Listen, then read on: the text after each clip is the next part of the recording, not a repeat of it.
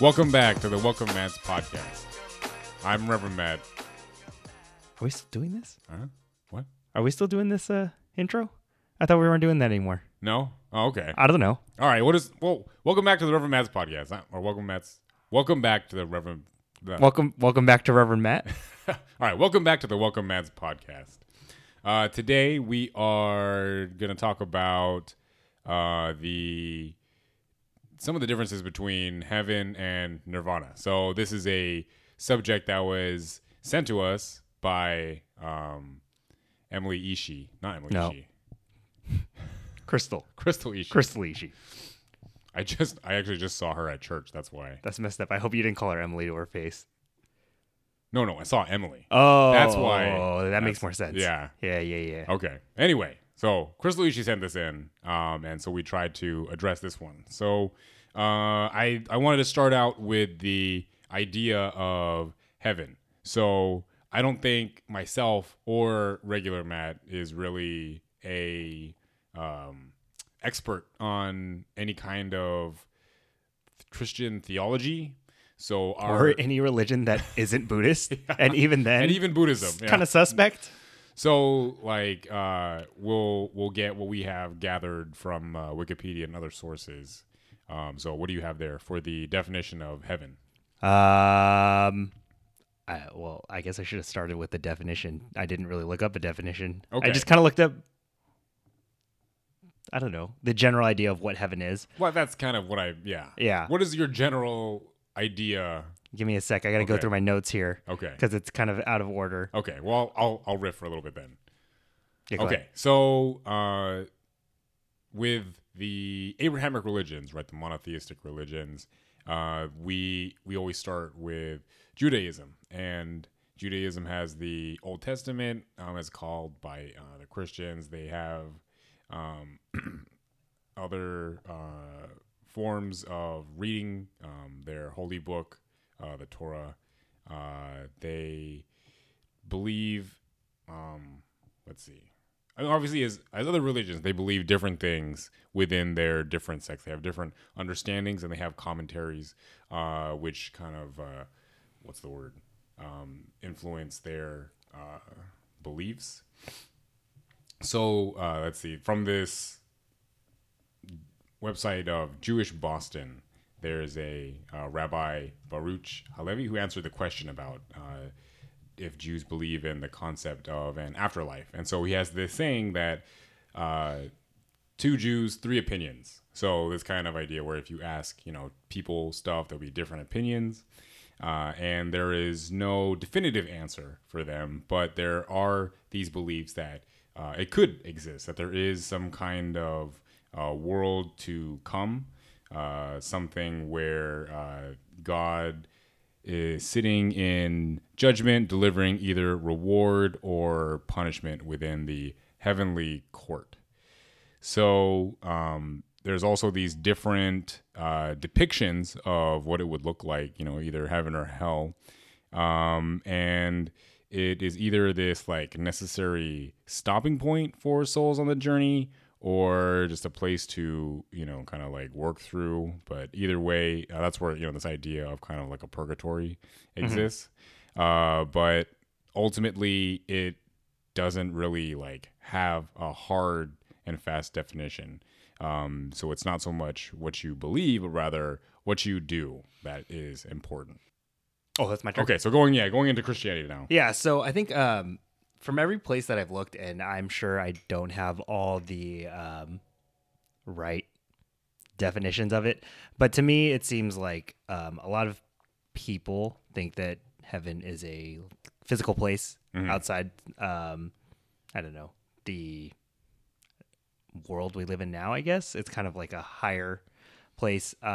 Specifically, though, I don't think there's anything that kind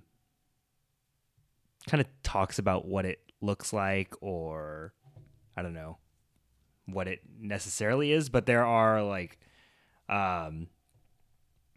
scriptures. Is that the right word? Yeah. So there's scriptures describing aspects of it. I think for most people, though, we kind of see heaven as either like the gates that you walk through to go into like this living community almost.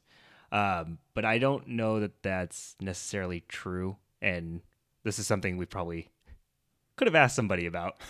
Yeah, it would have been probably better to have an expert, but like it's definitely people think of it as a place. When they think of it as a place, they think of it in the sky, and this is in direct contrast with where where hell would be, which would be underneath us. So I'll get into this later, but you always see these kind of like dichotomies, or the two aspects, and one aspect would be heaven, and one aspect would be hell. So after you die, there's these kind of two things that you could go to, and so a lot of times when you see the depiction of heaven, then of course there's clouds because that's what we see in the sky, and then like you were saying, gates and gates. From what I understand, comes from the notion of judgment. So in order to get into heaven, that means that there must be like a barrier kind of stopping people from getting in. You are judged. And so there must be some kind of opening, which would necessitate would be, I don't know. What would be necessary for, the separation, that border would be some kind of like gate. Right. So I guess we can kind of get into like how you get into heaven a little bit. Yes. So I guess before we go into that, I think from what I've researched, there have been some like articles saying, and I think it's more like interpretation of what heaven is, but that it could be more like, you ever seen The Good Place? I think a little bit of it. Okay, well, supposedly, like there are interpretations of heaven where once you are let into heaven, it's God will provide you like a house that is your like ideal place to live, kind of like that, and then it'll be like he'll provide like fruitful gardens and something else, something about vineyards, like a fruitful vineyard. That way you can have like the necessary food and sustenance to live your like eternal life. But going into kind of like how you get into heaven, I suppose. I think for like people who aren't Christians, so like you and me, I think there's this conception that that heaven is kind of like an end goal in that way, where like if you live your life in a good way, that you will eventually, like because you're a good person, be let into heaven. And that isn't necessarily true, which I found in my research apparently. Hang on. Okay, so basically, like in order to, I don't know, be let into heaven, it's more so that you are like seeking God's forgiveness for like your sins, because it's impossible to live a life without sin in that way. And really, like any kind of person can get in as long as they are able to kind of face the sins of their life as they, come to, I don't know, meet with God, or kind of like, I guess that idea that we were just talking about, like coming up to the gates and if you are able to get in or not. So it's not necessarily like people are inherently deserving of going to heaven. It's more so, can they face their own wrongs and like the people that it's affected in their lifetime, I guess. Right. So in that sense, that it's kind of closer to the Jewish form of like purgatory, where like it isn't a place just to, I don't know, chill, like enjoy. Right. You still, there's some work to be done depending on the way that you've lived your life. Yeah. Yeah. And then let's see. So from, again, Wikipedia, like the Islamic view of heaven would be like a paradise. And so this paradise is supposed to be really big, and it's guarded by angels. It's filled with like material delights, like food and jewels and water, which of course is very appealing to the desert nomadic tribes that practice Islam. And so these inhabitants are also immortal. And then one is happy without hurt, sorrow, fear, or shame. And then this is where every wish is fulfilled. So there's this this is kind of closer, I think, to this fantastical place where people believe that everything is like made for you. Everything is geared towards making you happy. This kind of joy that you get as like a reward. So that's kind of maybe closer to the traditional understanding of heaven, probably as we know it.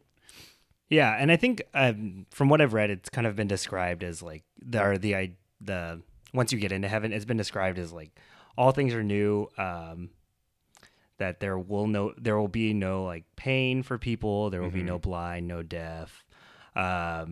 Everything will be at perfect peace. And I don't know. I think the main idea is just that it's this eternal life without suffering. Right.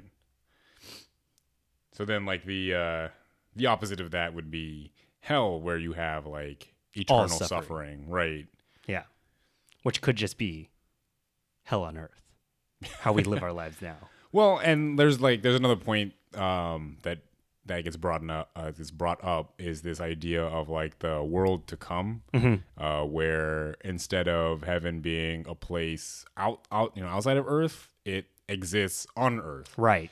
And so that's where like the dead rise, and then everyone gets judged and everything, and so it could be like a great place, but then there's also readings of it where like it'll be a terrible place, like, and so you want to escape this kind of hell on earth. But yeah, I don't know, the judgment day kind of we see that in movies and TV a lot, right? The last days, and then all this crazy stuff happens. So you want to be in one of those like Star Trek beam me up things. Yeah. You go to heaven. Yeah. What was that movie called with Jonah Hill and what was it? I don't remember. Oh man, that's gonna bother me now. But I was just thinking about that when you were like, beam me up. Yeah. Like there was like a ton of celebrities in that movie. Oh yeah. Rihanna was in that movie. That's right. And so was what's his name? Aziz Ansari? No, Shane Tatum? Oh yeah. Oh, this is the end. That had nothing to do with the podcast. Okay. I just needed to look it up for my own like sanity. But yeah, I don't know. I think for us, just not being Christian, I'm sure there's like a deeper interpretation of it than kind of just the scriptures themselves too, that we just don't know, that maybe we should actually look into more. Yeah. And I think there's like two things, like, and this is what I was reading in like the article on the Jewish belief of like heaven and hell, was that there's two things. There's like what Judaism believe, and then there's what Jews believe. Right. So then there's like, what Christianity, like what the Bible might say, but then it's like what Christians actually believe. Yeah. Can be two different things. Yeah. And that's kind of like how, I don't know, different sects of Buddhism interpret like nirvana, right? Exactly. So every person really can interpret these scriptures however they want to, and then depending on if other people also believe it, then they can create these different factions and stuff. Right. But I don't know. I mean, well, so what is your personal understanding of like heaven? Not that you like, not to say that you believe in heaven or anything, but like when you think of heaven, what do you think of? I don't know. I don't know how to put it. I guess like I have this conception that like heaven is up in the clouds, and then you kind of just go up there and then you live your life like without suffering in that way. But I'm not sure that that's necessarily the way it should be interpreted, and more so that's just kind of what we see all the time as like the popular interpretation of what heaven is. I don't know. That's how like all those cartoons and like TV shows portray it. So it's hard to kind of disassociate that, because that's all I really know about it, because I never went to a Christian church. Right. Yeah. But like living in a Christian society, Yeah. we do encompass it a lot. It's it's in like language that Yeah, we're around. yeah. So to a certain extent, from a very young age, we understand that there is this thing called heaven that we start to Yeah, and build in our minds. I don't know that it's ever really like crossed my mind to think about it that much, only because I don't know that it's something I necessarily believe in, or not that I don't believe in it. It just almost doesn't affect my everyday life in that way. Yeah, and I think that's good.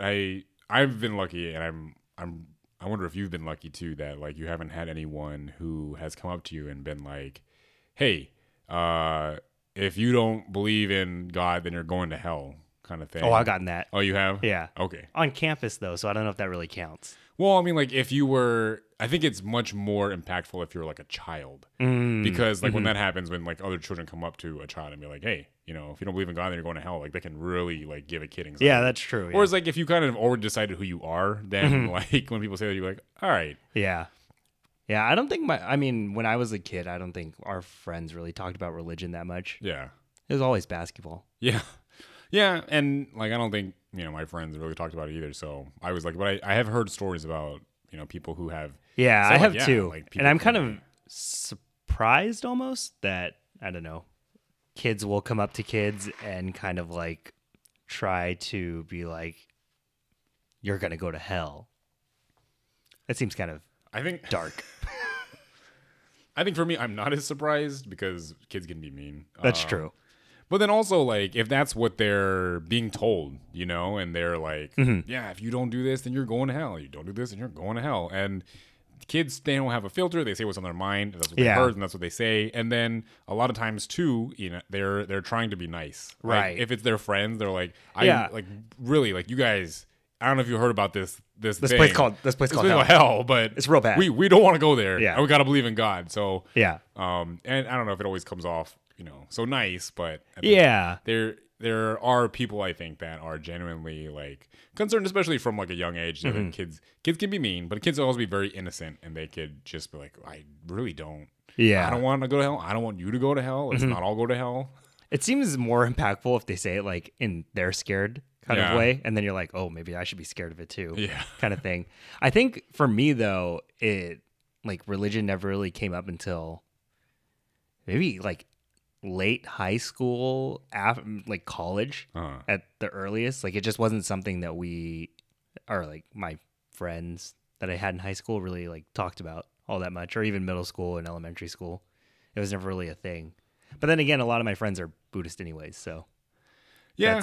that's that. Yeah. And I think I got kind of a different like upbringing probably than a lot of people. I mean, growing up in Berkeley, like we're very aware of like other cultures. Right. And I'm not like trying to like toot Berkeley's horn or anything, but it's just one of those things where like you go someplace culturally diverse that makes it a point of being culturally diverse. Right. They teach those kinds of things in school. Yeah. And then I also had a really good, middle school Sunday school teacher that really tried to teach us about Buddhism, and then high school tried to make it a part of our lives. So we were, by default, conversing about religion to each other, just kind of in these like facilitated discussions by the Sunday school teachers. Right.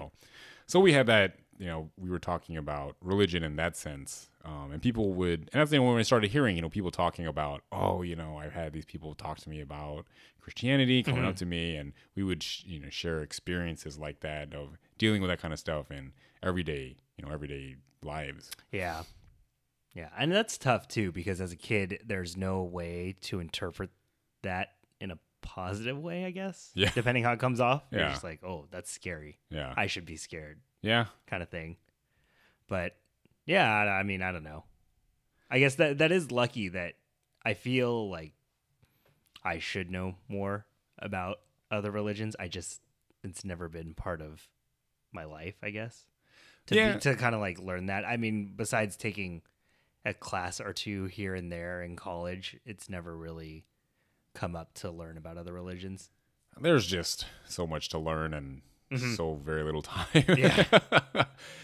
But like that's the reason why I became a religious studies major. Why I wanted to study religion in my undergraduate, because I felt like being in a Christian society, I really don't know much about Christianity, Right. and so try learning about that, and of course other religions. You start to learn about the world and all of these different things that exist, and so it was interesting to me.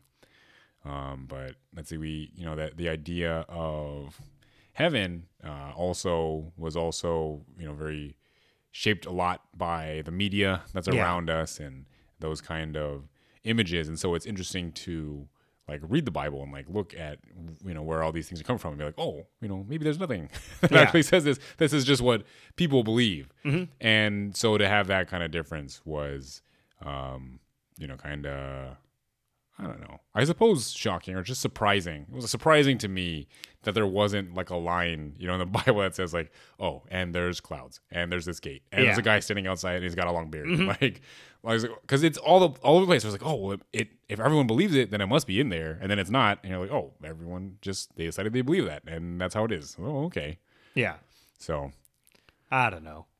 I mean, it's like the same way people like think of Nirvana. It's kind of just like, What you hear. It's just this concept that like, is ununderstandable, and they think, and I think that's the problem is that as like a minority religion, Nirvana gets kind of like misconceived as something that's like heaven in that way, as like an end goal, or like like a self-gratifying end goal, which I think neither one of them really are, but they both get perceived in that way, right? Or get presented to the media presents it to us in that way, right? And I think it's like maybe a good word is like a reward, right? Yeah. Like you work so hard in your life, and then like if you're a good person for your whole life, right, then you will be able to go to this place after, right? And I could definitely see how that would be important for like preachers, or people who are trying to or evangelicals trying to push like a religion, is to give them like a carrot and give them something to really like strive for. Yeah. And I mean, I don't know, you also like, get the the stick too with like heaven, so or excuse me, with hell.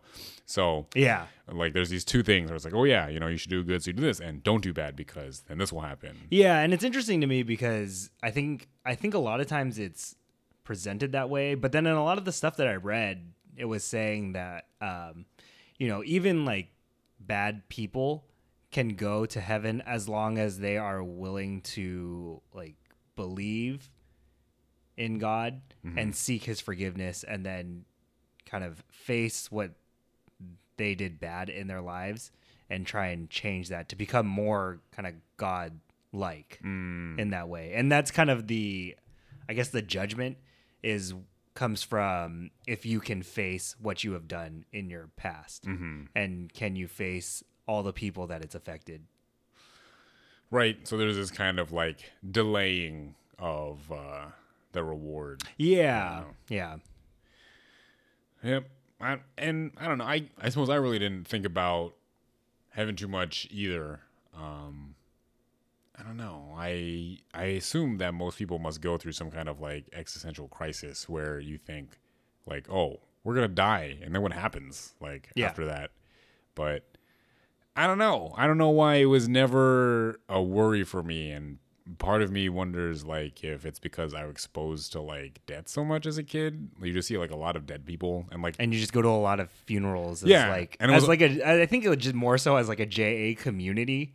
It's just like we go to a lot of funerals, and more than like anyone else, I think. Well, like and for me, going to a lot of Catholic funerals, because like I'm half Filipino, and so a lot of Filipino people, and those are like open casket, like 3-hour funerals, and so you go, you have to go up, and a lot of times my mom would tell me like you gotta touch the body. So like I see those people, and they look like people, but they look like they're sleeping, and they're not. So it always was kind of like well, I mean, it seems peaceful. I know. Like, My Reverend Bob made me touch my Bachan's body yeah. when she died. I did not like that. Yeah. That was terrifying. I forgot who it was. One of the ministers was saying that. Was it you? Saying that when they first started like going around with their like whoever was I don't know showing them the ropes, like their advising minister made them go to a funeral home, or yeah, I guess that's what it is, and like go do the service for the person, and then made them touch the body. I have a feeling that was Reverend Kuwahara. Wasn't me, And yeah. he said he hated it. Yeah. He said it was like a weird experience because it was somebody he had never met before. Yeah. And then he also had to like touch the body, Yeah. which is kind of weird because then it's even like a further association from you, I guess. Yeah. Because I feel like maybe if it's your family or someone like it's a little bit easier to kind of like Right. do it. Yeah. But I don't know, doing it to a stranger seems weird. I feel like I'm kind of like the odd one out that I've been kind of desensitized to that I've been around like death so much Yeah. that it's just like, well, I mean, it is like half of your job. Yeah. So yeah. And if it's meaningful, like if it's meaningful for like the family, know, that touching the body, if that's meaningful, then absolutely, I'm going to do that. If we need to put the Ojuzu in their hand, if Right. we need to put their hands in gasho or something, whatever, like if I can help comfort the family in some way, and it takes touching like the dead body, I'm not gonna like shy away from it. right. So yeah, what were we talking about? I don't know. I don't remember. Anyway, so yeah, but like the idea of like an afterlife never really, I suppose, concerned me. Like, I would think about death in the way that like, well, if I die, then I don't have to live this life anymore. So that must be better. Yeah. I don't know about that. That's dark. But I don't know. And that was just my like upbringing where like, Yeah. I was unhappy as a child a lot. So it was like, well, it can't be worse than this. I don't know. I do think that there is like a benefit to, I don't know, like a Christian religion in where you have a goal that you're trying to attain. Like, I don't think that Buddhism or like the ministers talk about nirvana enough for us to like perceive it as an end goal. Or, you know what I mean? Yeah. And that we're like striving to live a good life so that we can enter nirvana in our afterlife. yeah. that way. And it's because we have this kind of in between stage, the Pure Land. So Yeah. So now we'll start talking about I guess the other one, the Buddhism one. So nirvana exists as the opposite of samsara. So like there's this again dichotomy, but whereas heaven's opposite is hell, nirvana's opposite is samsara. So where in the monotheistic understanding, if you die, then you either go to heaven or you go to hell, depending on how you lived your life. Nirvana only exists as an opposite of life. So if you die, then you're reborn, kind of in this sense, and you keep going through the cycles of the different realms until you can extinguish all of your karma. So then here's another kind of another concept we have to get into is karma. So within karma, it's the easiest way of understanding is every action has a reaction. So if something happens, then something else happens. And so all of us have karmic circumstances because we are born. And so once we're born to this world, we have already a bunch of karma influencing who we are, from our parents to their parents to, the time of day, the hospital, the doctor. Just from that 1 second, you have a bunch of karma. And then all of that is influenced by all these different things, like, what happened in that doctor's morning that day, what was going on in the nurse's relationship. Like, there's all these things that come into this moment that may affect who you are. And that's just the moment that you're born. I mean, it goes back much further than that. Right. And then also throughout your life, it continues to influence you. Then there is the karma that you generate. So the decisions that you make will affect how your life is, right? So if you decide certain things, then you have a certain consequence. Whether it's positive or negative to what you think, it's just that you think stuff, you do stuff, and then stuff happens. So all of that is connected. And then there is this loop of life and death within samsara, which happens over and over again until you're able to end your karma. And so to end your karma would be to cease to exist. And that would be nirvana. So just completely extinguishing yourself would mean that you have no more karmic circumstances. You are not generating any more karma, and therefore no karma is coming to you. So that's the idea of nirvana. It's not like a place. Nirvana is not like heaven. Nirvana is simply ceasing to ever exist. Right. So that's my understanding of what nirvana is. I don't know. Did you have like an idea about it like before? Well, or I did don't you hear know about it? because I know there's like various interpretations of it, and I think I don't remember who though. I know some of the ministers have talked about it as like it's not even really something you can ever find, but it's something that you can like experience in your everyday life, like moments of living in nirvana. And I don't know if that's like necessarily true in terms of like scripture or just kind of our interpretation of the experience of nirvana in that way. Yeah, well, there's two things, and this is where it becomes confusing because there's enlightenment, right, like the awakening of being a Buddha, and then there's nirvana, which is like the extinguishing of oneself. So the Buddha truly entered nirvana when he passed away because then he no longer was reborn, didn't have any karma. That was it. So he was done. He was no longer suffering. I did have a question, but you can go on and then I'll ask it after. But like he did attain enlightenment where he could truly understand what true reality was. Right. So like he was able to see into the past, into the future, like understand why things were. He understood what he had to do in order to end his suffering. But instead of just, enjoying that and then dying, he decided to get up and teach. And that's what makes a Buddha different than just any other person who is enlightened.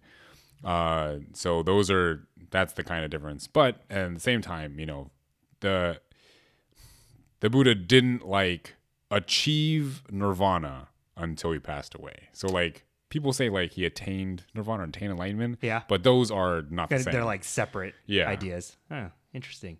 So, this is a question, and it might not go in the podcast. Okay. But I now have a question. Okay. So if entering nirvana is like the extinguishing of your karma, then how could the Buddha who created Buddhism ever necessarily like end his karma? Because of the way because I guess it's the religion that they taught or created. You know what I mean? No, what? Because like, I guess my question is like, his karma is still affecting us to this day. So is it the way that like, I'm not really sure how to phrase it.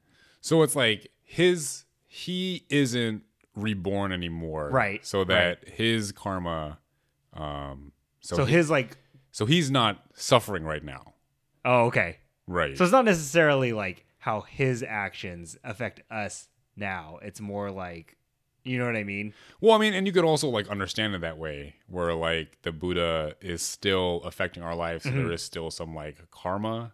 Yeah. That is but happening. not necessarily like a karma, like in terms of the circle anymore. It's more like, I don't know, karma. Almost, yeah, like karma going forward, I guess, like or from outside the circle, going in, or like it's creating its own like it's going in a circle and then it kind of just like goes off into a new like more, or it goes into more circles, I guess. Something like that. Because so if you, let's see, yeah, for all This isn't gonna go in. I just need to understand this now. you could keep it in. I don't know. Like, and if There was no question that like was posed, so it's too confusing now. if anyone is listening, we're doing a bunch of pantomiming of like circles and pointing, and it's very confusing. Okay, so here's okay, so like this is his karma, right? It's like going around in a circle, Right. And then once he enters nirvana, his circle stops. Right. But then the teachings that he leaves behind is like Buddhism, right? Right. So then that would be like a straight line out of the circle.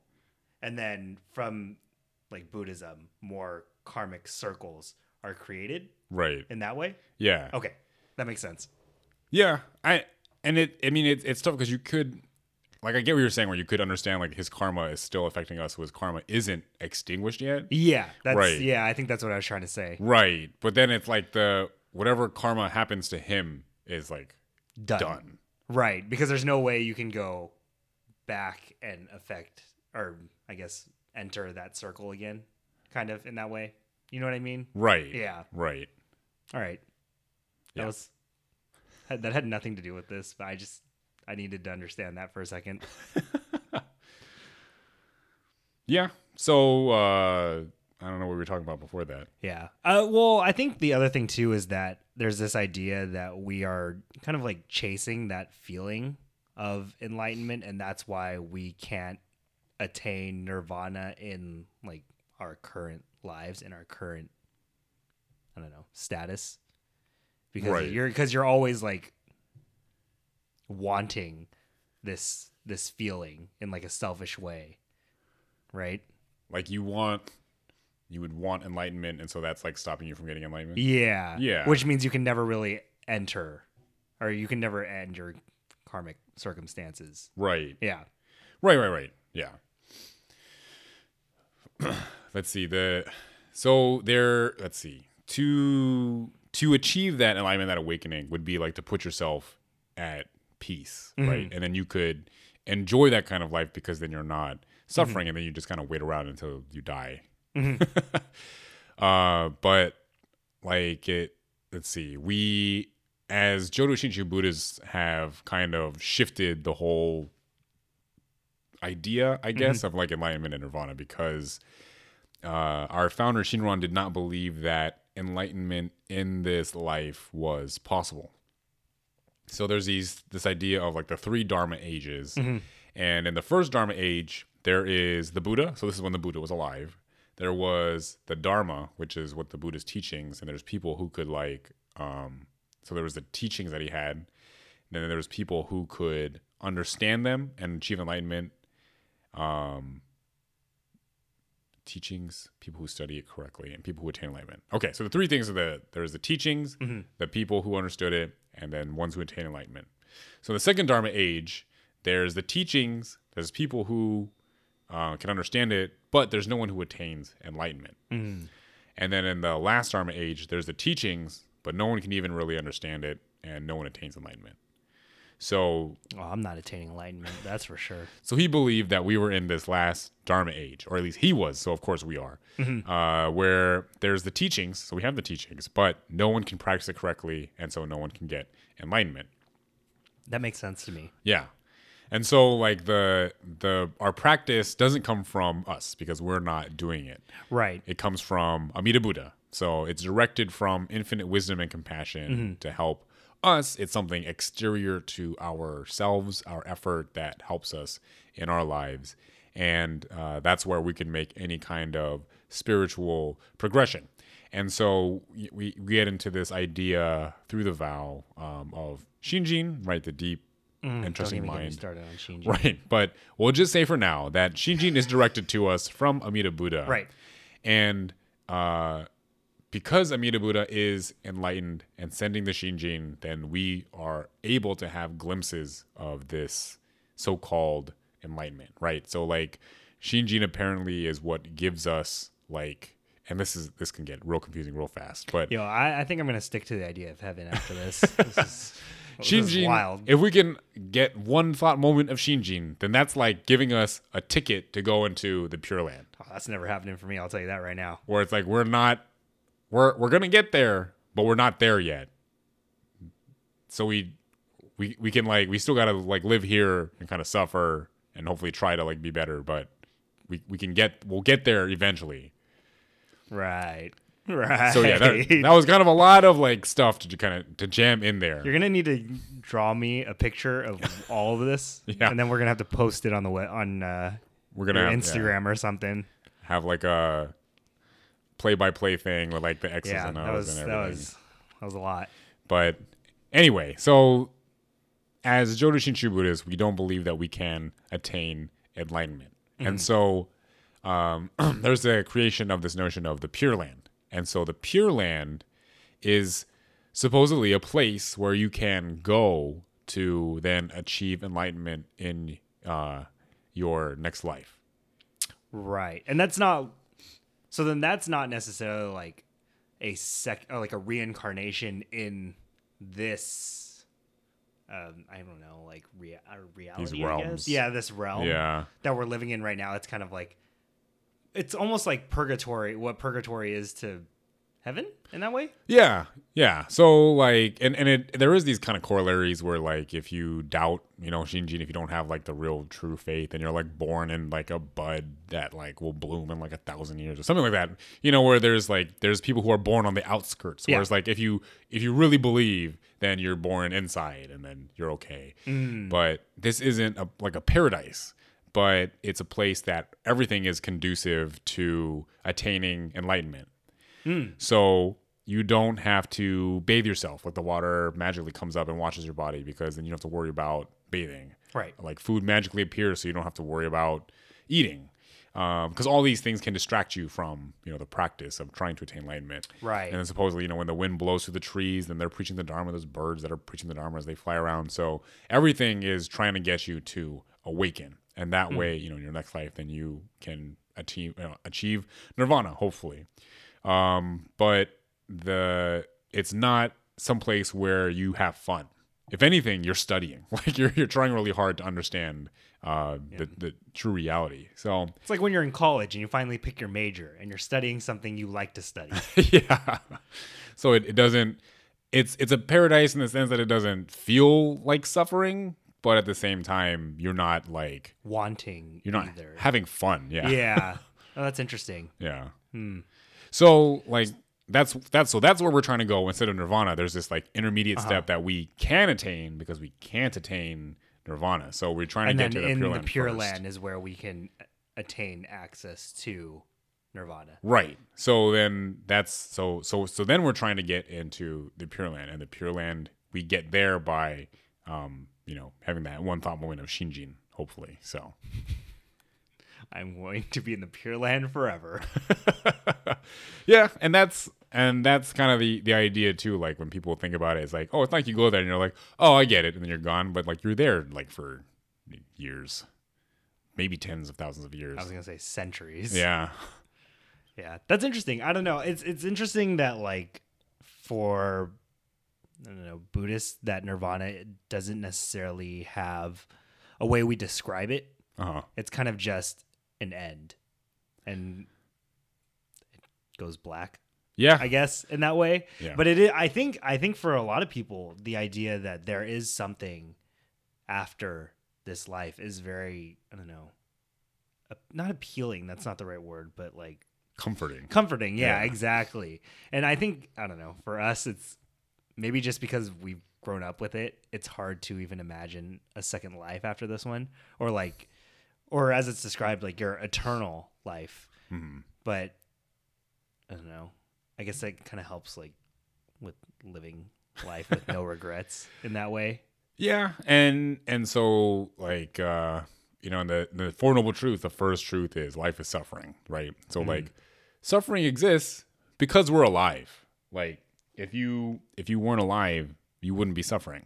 Right. So that's why this whole idea of nirvana being like nothingness is like, well, yeah, because you're not alive, so there's nothing that could you could suffer from. Yeah, so that's yeah. where I kind of Like everything ends. Right. Yeah.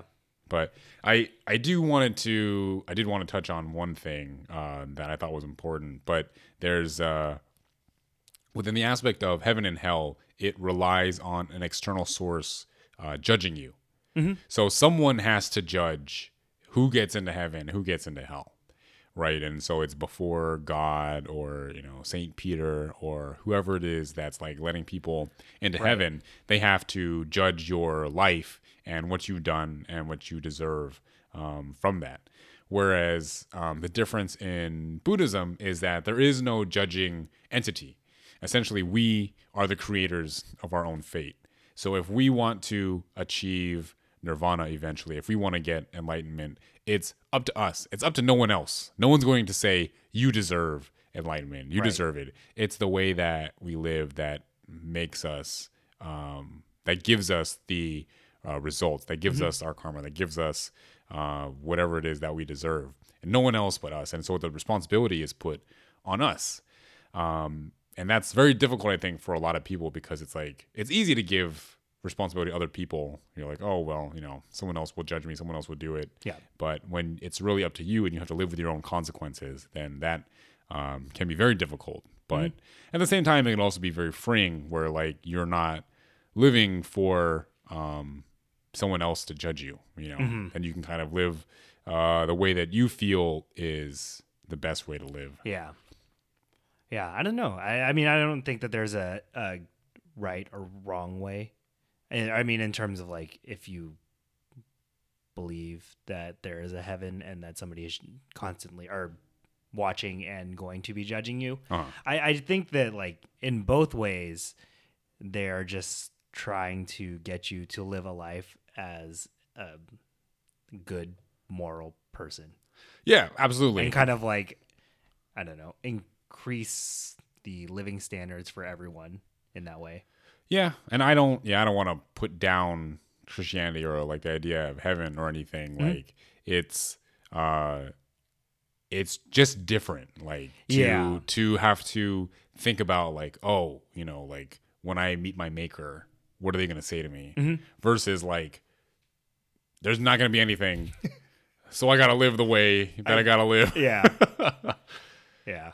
So, and you're absolutely right that I think at the heart of it, really essentially all religions are teaching us to live a moral life, which is why people think that it's important, why they find some kind of value in it. It gives us a moral framework to work within, and they're always trying to push us to open up our view, to kind of push us past seeing just our selfish like ourselves, right? Yeah. So if we can open it up, then it'll help us. It'll hopefully help us lead more moral, and then hopefully better for the community, better for ourselves lives.